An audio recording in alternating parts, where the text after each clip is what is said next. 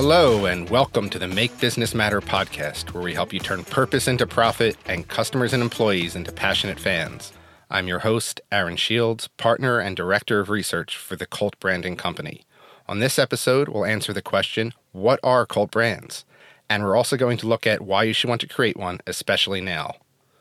Brands exist on a loyalty continuum. All brands fit somewhere on this continuum of loyalty.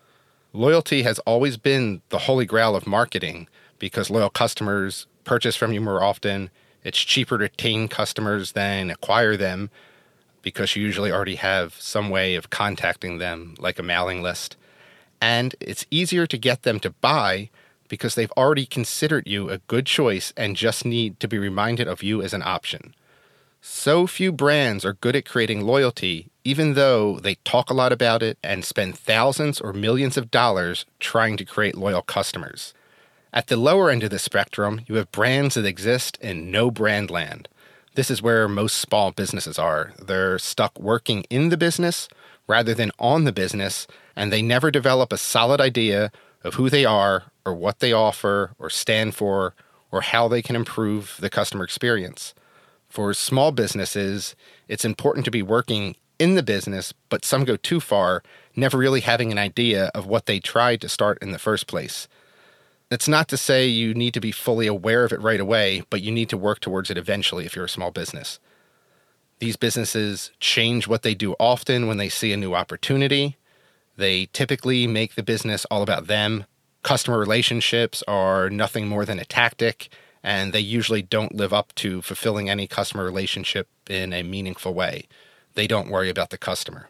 One step up, you have a leaky brand. This also is usually a small brand, but it has basic identifiers like a random logo or a tagline that doesn't resonate, a name, maybe some brochures, but nothing that's memorable about them. There's no consistency, and it doesn't stand for anything. One step above that, you have the average Joe brand. This tends to be large companies with a marketing department that spend money on advertising, but they have no strategy. They take the brand in too many directions, which dilutes the brand because of inconsistency. And as we talked about on the previous episode, consistency is one of the hallmarks of branding.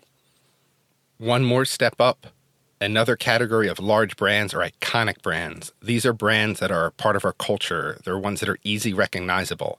They spend a lot of money on marketing research. They're top-of-mind brands. Brands like Microsoft, Dell, Pepsi, American Airlines. Many have quote-unquote loyal customers, but they don't find the business irreplaceable. They're default brands. They exist out of convenience because people know they're reliable, even though they don't have any emotional connection with them. They don't feel like they solve a meaningful tension in their own lives. Finally, at the end of the continuum, we have cult brands. These are brands that have mastered the art of building meaningful relationships with customers. The customer is not only king, but part of the family. The customer is one of us. These are brands like Star Trek, Oprah, Jimmy Buffett, Vans, Apple. These are brands that are profitable even in the most adverse market conditions because of the powerful relationships they form with the customers. And you can apply the principles even if you don't want to go full-on cult brand. Because when you want to do really well at something, it's very useful to study the thing that does it the best and then extract principles from it that you can apply to your own life or your own business. And in this case, cult brands excel at branding. So studying them at the extreme end helps you extract principles even if you never want to achieve or do the work that it takes to get that level of loyalty. When I usually mention cult branding, a lot of people are like, oh, I don't want to start a cult. They think of things like Waco or Jim Jones. There's two types of cults, though. There's destructive cults and there's benign cults. And this is true if you speak to people who study religious cults for a living. There are destructive cults. These are ones with an authoritarian figure that has no accountability, sort of a superstar with absolute control. They hurt, they harm, and they manipulate their members for their own personal benefit. And many brands do act like wannabe destructive cults where they only care what's in it for them instead of the customers and employees. They attempt to manipulate the customer into thinking the brand is right. When a customer has a bad service experience, they'll say that doesn't live up to our blah, blah, blah, but then do nothing for the customer to actually live up to it. This is where a lot of loyalty programs fall. They fall into this destructive tendency. And loyalty programs is something I'll deal with in the next episode, and how many loyalty programs do fall into this destructive tendency and mentality. On the other hand, we have benign cults. The only trait that they have in common with destructive cults is the level of devotion. In this case, the relationship is harmless or even positive, which is the case with cult brands. Leaders are accountable and they value feedback. These benign cults are inclusive. They welcome anyone who wants to belong. Destructive cults, on the other hand, are exclusive, shutting anyone out who doesn't meet certain criteria. Benign cults help fulfill emotional wants and needs of their followers in a positive way. They get clear benefits. When it comes to cult brands are benign cults. It isn't just about the followers. It's not a flip of destructive cults. It's a two-way relationship like any good relationship. When it comes to cult brands, the benefits are for both the customer and the brand. It's a mutually beneficial relationship. From a company perspective, it gives them a significant competitive advantage. They tend to be perceived as the high-value option in the industry. They often set the standard to be judged against. They command premium prices, which impacts profitability. They attract new customers at a higher rate and keep them for a longer period. They do business with customers more frequently. They're more likely to be recommended. They become not only the default option, but for their most loyal customers, the customers that we personally refer to as brand lovers, they become the only option. And these really loyal customers, these brand lovers, will wait rather than switch to another company if it's out of stock, if the product's out of stock. And they're also willing to pay a premium price because these brands have proved themselves over and over again to actually care about their customers and actually solve their customers' meaningful tensions. From a customer perspective, it's not about duping them. They're not idiots. They know they're giving you a benefit. They're paying you money, but they also know they're getting something in return for that money. They're not just giving it to some soulless enterprise that just treats them as a number and trying to drain them like a vampire of their money, but actually gives them something as a benefit in return. And people want these authentic companies that solve their tensions in a meaningful way. From a customer perspective, again, they have emotional wants and needs fulfilled, things like accomplishment and belonging. People like to be heard. It gives them a voice. People's self-image is enhanced. They see a brand that believes the same things they do, that they're kindred spirits. They see the company as like a surrogate family, as a support group of a group of people just like them that just happen to sell products and services to sustain the business that they do. They can experience a sense of belonging, both with the business itself and its ideals, and also with other customers that do business with the company. And this shared feeling of belonging is especially important in this current time where there's a feelings of a lot of disconnect. They can help people self-actualize. They can help them see themselves as who they truly feel they are. This idea of self-actualization was popularized by Abraham Maslow, but he borrowed it from a German neurologist and psychiatrist named Kurt Goldstein. Maslow wrote about it in his book, Motivation and Personality. In Motivation and Personality, Maslow describes self-actualization in this way. A musician must make music, and an artist must paint. A poet must write, if he is to ultimately be at peace with himself. What a man can be, he must be. He must be true to his own nature. This need we may call self-actualization. It refers to a man's desire for self-fulfillment, namely to the tendency for him to become actualized in what he is potentially. This tendency might be phrased as the desire to become more of what one idiosyncratically is, to become everything that one is capable of becoming. And if you haven't read any Maslow, he's great inspiration for business, and he does have some writing on actually the management of business in Maslow on Management, which was originally titled Psyche and Management. And all people have this desire to self-actualize, and people are drawn to other people and brands that can help them move towards this ultimate feeling of who they should be. So when brands have the same values as a customer, when the customer sees the brand as believing the world should be one way and not this other way, and solves the tensions in those people's lives that help them get to that other way, the way those customers believe the world should be, and the way they should exist in that world, the customers gain a sense of a greater identity for themselves, but also a sense of loyalty towards that brand because the brand has enhanced their self-identity, their feeling of self-actualization, and also truly believes the world should be the same way the customer sees it. It's a very powerful thing. Also, cult brands influence higher level needs. Higher level needs influence human behavior much more than lower level needs. There's not an end to them. They always become a better version of who they are today. So rather than doing something basic for the customer by able to fulfill these needs for belonging and self-actualization, the brand's operating at a much higher level than what other brands are attempting to solve for customers. It's solving this need for connection and this need to become who someone truly believes they should be. Brands that fulfill higher needs are ones that become irreplaceable. True loyalty isn't just being chosen over and over. It's for that customer to also believe you have no equal and want to choose you over and over. Another question I get asked a lot is, what do people who belong to cult brands look like? They look like everyone. Just like cults, they can attract any person from all levels of society, all socioeconomic backgrounds, all races, all genders, any age. So cult brands aren't about demographics. They're about sharing values and ideals and reinforcing those values and ideals, which can be shared across all different types of customers. You just have to figure out which needs you're fulfilling for your specific set of customers, which tensions you're solving for your specific set of customers. So why is this so important right now? From loyalty, we kind of already covered that people who are loyal purchase from you more often. It's cheaper to retain a customer than acquire one because chances are you have them on a mailing list or some other way to contact them.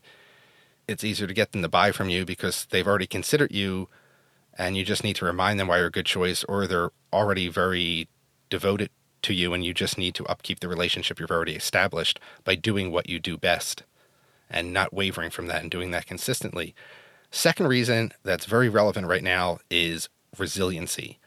Cult brands believe in something. It's more than just selling a product. They believe the world should be one way and not another. And they really believe that their products are a vehicle for achieving this.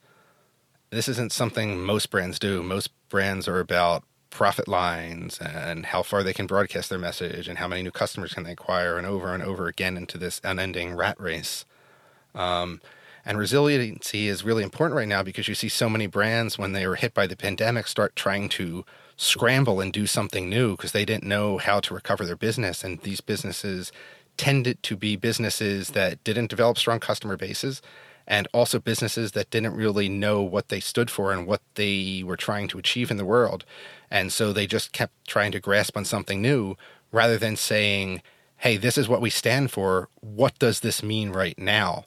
And a lot of brands that have been successful or have pivoted back in recently are brands that had something they stood for and just reinterpret it tactically for the time that we're in, rather than changing actually who they are. And brands that tried to change who they are took a big hit. So this idea of resiliency, because they know what they believe in and they know this is the way the brand has to be, they'll keep pushing forward and pushing forward and pushing forward. And this is something you see in cult brands. If you look at Harley in the 60s, it was terrible for them. Japanese motorcycles with lower prices and superior quality were outperforming them. Harley was cutting costs and developing a reputation for being unreliable. And then CEO Von Beals and a dozen colleagues bought out Harley to try to recover the brand. They did. They believed in it so much that they bought out a failing brand and resurrected it and made it into the motorcycle company that it became. Another example is Gene Roddenberry, and this example is great because he failed over and over and over again. He was a commercial airline pilot and decided to move to LA to pursue his dream of writing and directing. He started out as a PR person for the LAPD and then started getting some gigs consulting on some police shows like Dragnet. And in 1960, he started pitching the idea of Star Trek to the studios.